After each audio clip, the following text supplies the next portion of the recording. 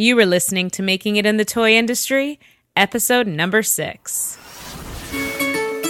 Welcome to Making It in the Toy Industry, a podcast for inventors and entrepreneurs like you. And now your host, Azhelle Wade. Hey there, toy people. Azhelle Wade here, and welcome back to another episode of Making It in the Toy Industry. This is a weekly podcast brought to you by thetoycoach.com. Now, I am losing my voice today after the craziness of New York Toy Fair and networking events, so let's hope I can make it through this episode without my voice completely going away.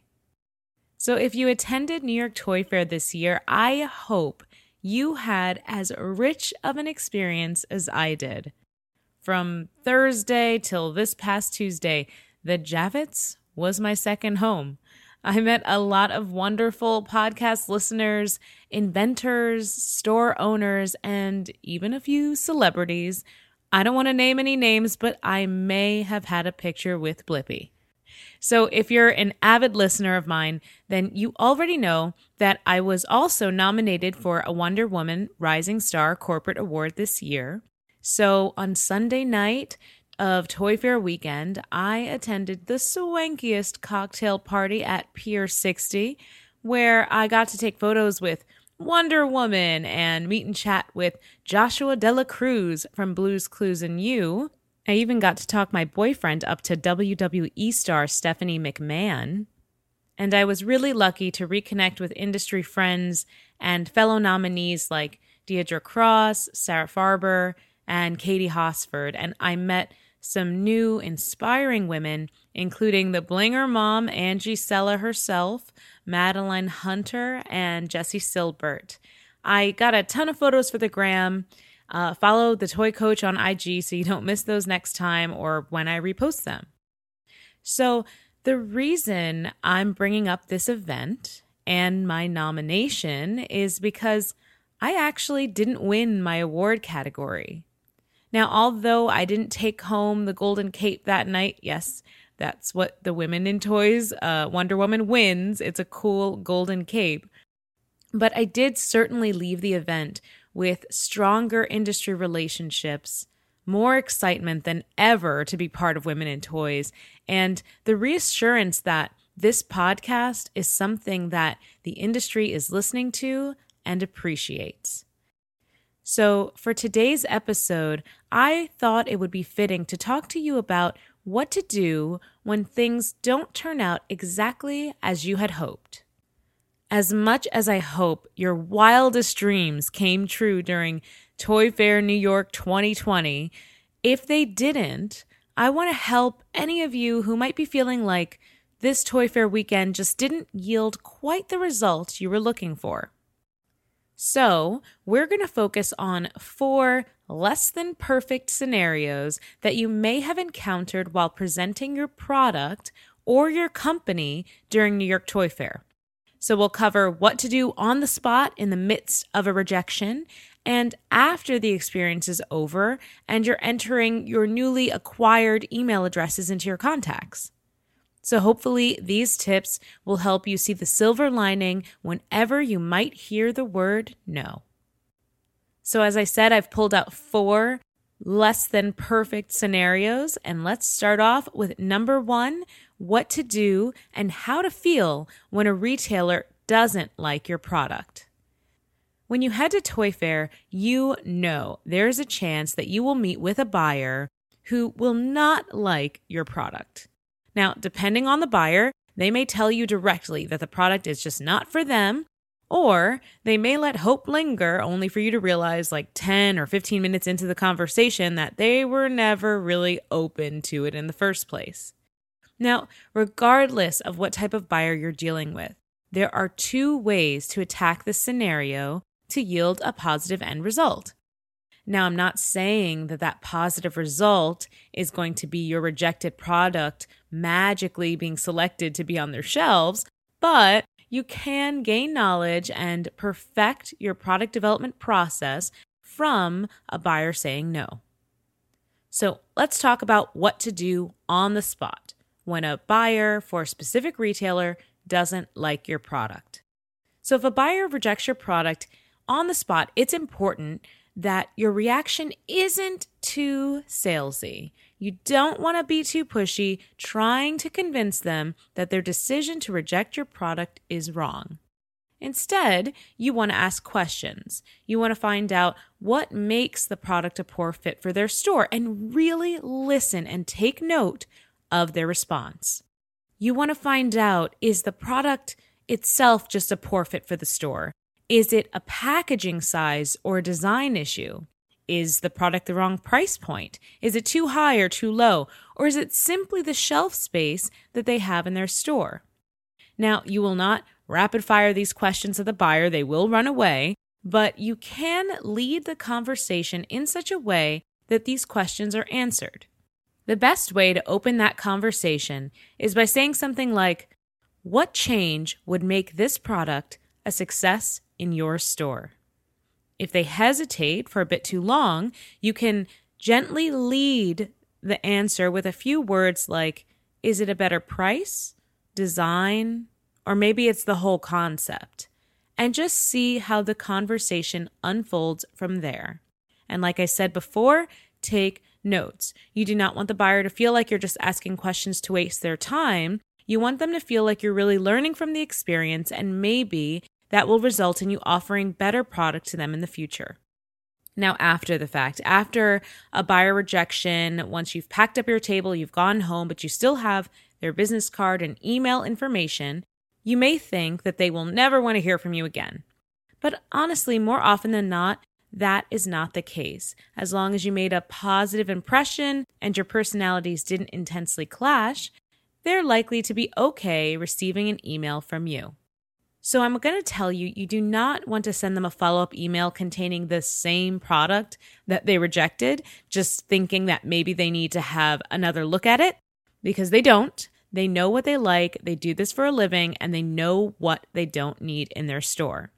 However, if a buyer gave you constructive feedback, which you promised to implement and get back to them with changes, then you should definitely do that. You should send them an email that showcases the new concept. Ideally, you could include a sell sheet so it has all the information they need, along with a really great beauty shot of the product.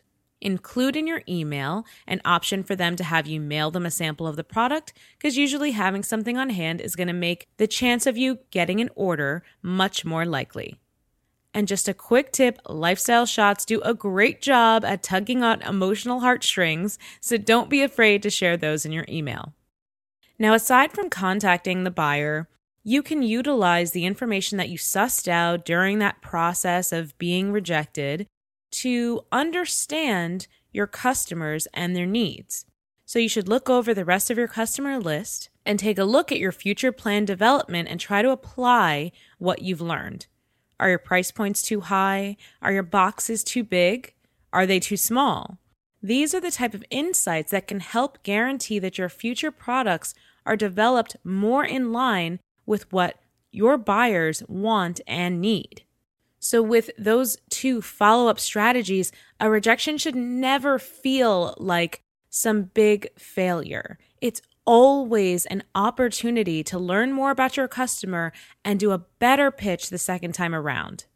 And just keep in mind that if you get feedback from a major retailer, like let's say Walmart, you can take that feedback and try to apply it to their competitors as well. So you don't necessarily need to gain feedback from every single customer in order to successfully apply what you've learned to your entire line.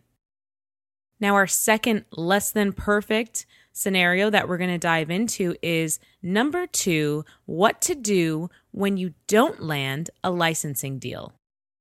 Now, on the spot with a licensing deal, and I'm talking licensing your game idea or your patented product, not licensing yourself if you're a media personality. Now, on the spot, if you don't get a licensing deal or they don't seem to be interested in your product at all, I believe it's really important that you identify that you already knew that the item might be a bit of a stretch for the brand that you're pitching to, even if you didn't really initially believe it was. Now, why is that? Why do I say that? Well, toy companies that might be interested in licensing your game idea or toy product like to believe that the inventors that they agree to meet with and work with really take the time to understand their company's brand identity and target market. Now, the quickest way for you to get flagged as a do not open email address or a do not answer phone number is to be the type of inventor who carelessly pitches the same products company to company, ignoring the brand identity or target market of the company that they're talking to. So if you get rejected for a licensing deal, I really believe it's up to you to explain why you brought the concept to this specific toy company over others. Your reasoning might be to keep up with competition, or based on a recent social media buzz you saw, or even some industry insight that you're aware of. It's extremely important that when you have the opportunity to pitch directly to a toy company, that you show that you've taken the time and done the homework and that you really understand their products, market, and price points. Now let's talk about what to do after the fact.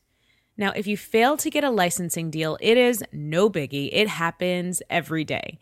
Many more people fail than get signed. So if you were so lucky to obtain the contact information for the person who rejected your toy or your game idea, I would take that opportunity to send them an email about a week after Toy Fair, reminding them of your meeting and expressing how you've taken the time to focus on their target market and have something new and perfect for their ideal customer. When you write this email and when you actually build this product or this product board that you're going to share with them, I'm going to suggest that you take time beforehand to check the language that this company uses on their product boxes or even their social media posts if they're active on social media. You want to see how they communicate with their customers and make sure that this new game or toy pitch idea that you're going to give them emulates that same language and vibe. You're really trying to prove here that you've learned from your mistakes, that you are the type of inventor that can come up with product that their specific ideal customers will love. So at this point, you can draft an email. Maybe you want to attach a product board or a beauty shot. It really depends on your level of comfortability with this company. You may need to get an NDA before you feel comfortable emailing them this information, or you can send them a website with a login key. So you're going to want to make sure that whatever means that you use to share this idea, that your idea quickly and effectively explains the concept with an exciting drawing, a 3D rendering, or a photo of a sample.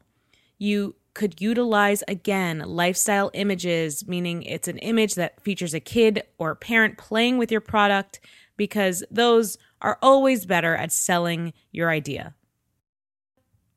Let's move on to our next less than perfect scenario. Number 3, what to do when you've waited until the last minute to plan your table. Now, the reason I'm focusing on a table rather than a full Toy Fair booth is because we're going to go really last minute here and talk about people that maybe didn't even know they were going to have a table for a week or two up until the show. So now, in the moment, Toy Fair craziness can definitely get the best of all of us. You might find yourself in a position of super procrastination with just a few weeks before the show and no real plan. Or you might find yourself having the opportunity to get a table where none was available before, and you may only have 2 weeks to plan how you're going to present your product and how you're going to market it. You can always, in the moment, hit up Craigslist or Facebook Marketplace to find a really good deal on how to shelve your products fast. Or you may just end up at Walmart and Target looking for some shelving concepts. While I'm sure you can quickly put together a nice display of your products, your biggest struggle is going to be getting eyes on it, the marketing. Now, most toy companies, even the small ones, come to these events with buyer meetings pre-booked, so they can be busy selling their products almost all day long. And if you're in the launchpad area, you may not yet have those connections, and you may find traffic in your area is rather light. So what you're going to need to do, having booked your table last minute and waited to the last second to plan, is do some serious, fast guerrilla marketing. So there are actually 3 things I'm going to break down that you could do, 3 guerrilla marketing techniques that I think you can implement really quickly and effectively to help get traffic to your table. The first thing I'm going to recommend is that you go to networking events now. Whatever day it is, if it's a week before Toy Fair, if it's a day before Toy Fair, if it is the day of Toy Fair, you need to look at the calendar of events that are going to be happening all Toy Fair weekend and make a plan to have at least one person on your team attend every single networking event and as many talks as possible that the show has to offer. This person has to bring with them either a fun sticker or a die-cut business card with a catchy phrase like, "This is the best game that will have you laughing until you cry, only at booth 703. And this person's job is going to be to seriously network and pass out these catchy stickers or die-cut cards at every event. Now, it's really going to be important, since you're meeting people for the first time, that you make a real connection with them. So if you can, try to go to events. Let's say if you're a woman in the toy industry, go to a woman in the toy industry event. If you're interested in art or illustration, maybe go to a talk that an illustrator's putting on. The goal should be to get to know people at these events, get to know them individually, talk about what they do, talk about what you do, and then find out if they might be interested in taking a look at your product. Now, you might meet press, you might meet buyers, their assistants, you might meet interns, or you might just meet social media influencers. But at this point, you want to start a conversation with almost anyone about your product. The goal of these conversations will be to encourage them to come to your booth. And when they do, you want to take pictures and videos of them playing with your product, and with their permission, upload the video to your social media, ask them to upload it to theirs. You want to tag each other, and you want to tag the Toy Fair Instagram account, and you want to tag the networking event where you met. All of these things are going to help get eyes on your table, on your product, and help people know where they can come and find you. Make sure that every post references your booth, and every post has some sort of sales pitch like the best game that will have you laughing until you cry. Now, the second thing that I'm going to suggest you do is dedicate someone to run your social media and potentially run some ads. You're really going to need someone focused on just social media if you haven't made any kind of media plan by the day of the fair. Now, you can easily research online and find out a lot of information that can really help you gain eyeballs on your product and eyeballs of people that are going to be at the show. You can research who is leading networking events and talks at the show. You can start conversations with them online on LinkedIn or Instagram or whatever social media platform your brand has the most presence on. You should invite them to come to your booth and maybe even arrange a free giveaway. You might also want to consider running location-specific and event-specific Facebook and LinkedIn ads to drive traffic directly to your table. The overall goal here is to get people to start talking about your product, sharing it online, and tagging it with Toy Fair hashtags. You never know how many degrees of separation you may be from a buyer. It may only be a few. Now, your social media person should be sharing the experiences that your colleague attending the networking events and the talks has, and they should be tagging and thanking specific people that made an impact on their time at the event. Allow the conversations to grow organically and constantly mention your booth number, your product name, and your tagline, and even give landmarks like other brand names to help people easily find you. The third method I'm going to suggest is that you can actually dress up and give something away. You'll see when you go to New York Toy Fair that in the main hall, like the main entrance area, there will be a couple of people standing around and in sometimes suits, but sometimes like monster outfits. And they don't have the best locations often, but they're usually handing out flyers or pamphlets or giveaway stickers. So if you have a special t-shirt with your brand name or a funny costume that relates to your brand, assign a team member to get dressed up and head out to the Javits entrance hall. Arm them with free mini versions of your game or toy, but if that's too much of an investment, arm them with postcards, business cards, or even just free pens. People always need pens at Toy Fair. Now, I do have to say, I'm sure that there is some fee to work out when you have a character located in this space handing out freebies to passersby. So you're definitely going to want to contact the organizers of the New York Toy Fair and just make sure that you pay the fee that you need to pay or fill out the paperwork you need to fill out to guarantee that your employee can be there without a problem. But keep in mind, you can be giving away here a pen or a sticker with your tagline for your product and your booth number right on it. Okay, now let's talk about what to do after the fact of that less than perfect scenario of having a last-minute table at New York Toy Fair. So after the fact, I want you to immediately make a plan for next year. Find the date that enrollment starts for New York Toy Fair the following year and set a date that you want to have your booth design and another date that you want to have your booth marketing plan completed by, and then work backwards until you build yourself a full calendar so that this never happens to you again. You're going to find yourself a sales director who will work off commission and set up meetings for you with buyers for your upcoming year.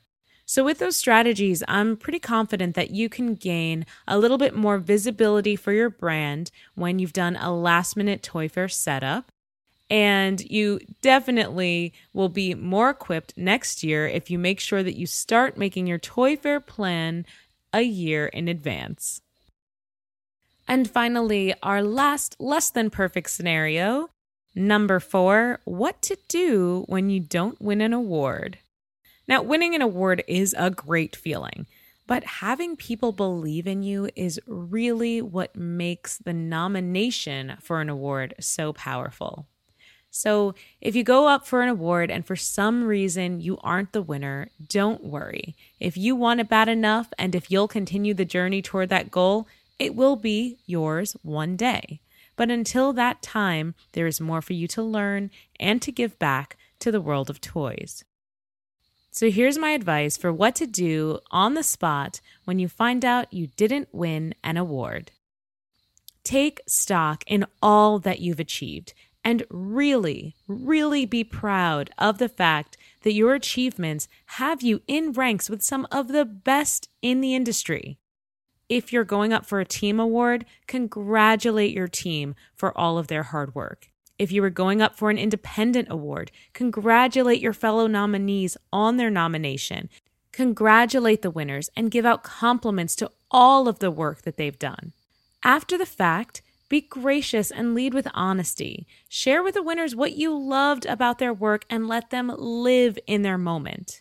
Help them celebrate and know that they would do the exact same for you. Now, I want to share a short story here about what happened after I found out I did not win my category. So I felt tired from working Toy Fair all day and sad from not winning the award, and I just really wanted to go home. But my lovely boyfriend suggested that we get just one more drink, and on our way to the bar, we actually never made it to the bar, we crossed paths with Angie Sella. And he encouraged me to say hi to her, knowing how much I admired her. And I ended up talking to Angie for about 20 minutes. We laughed, and that conversation led me to meeting other Wonder Women winners and other nominees. I was surrounded by women that I aspired to be like, and they were all extremely welcoming and so lovely that it really lifted my spirits. So if I hadn't taken that moment, I would have never connected with all of the women that honestly I aspire to be like and would love to call a part of my network. As I mentioned in my previous episode, Toy Fair is what you make of it. The same thinking can and should be applied to the successes or lack thereof from your Toy Fair experience as well. I know it's such a sales-focused trade show, and you should focus on selling if that's your goal. But don't let that focus prevent you from seeing other potential business opportunities happening all around you. Showing up is half the battle, and you've already shown up.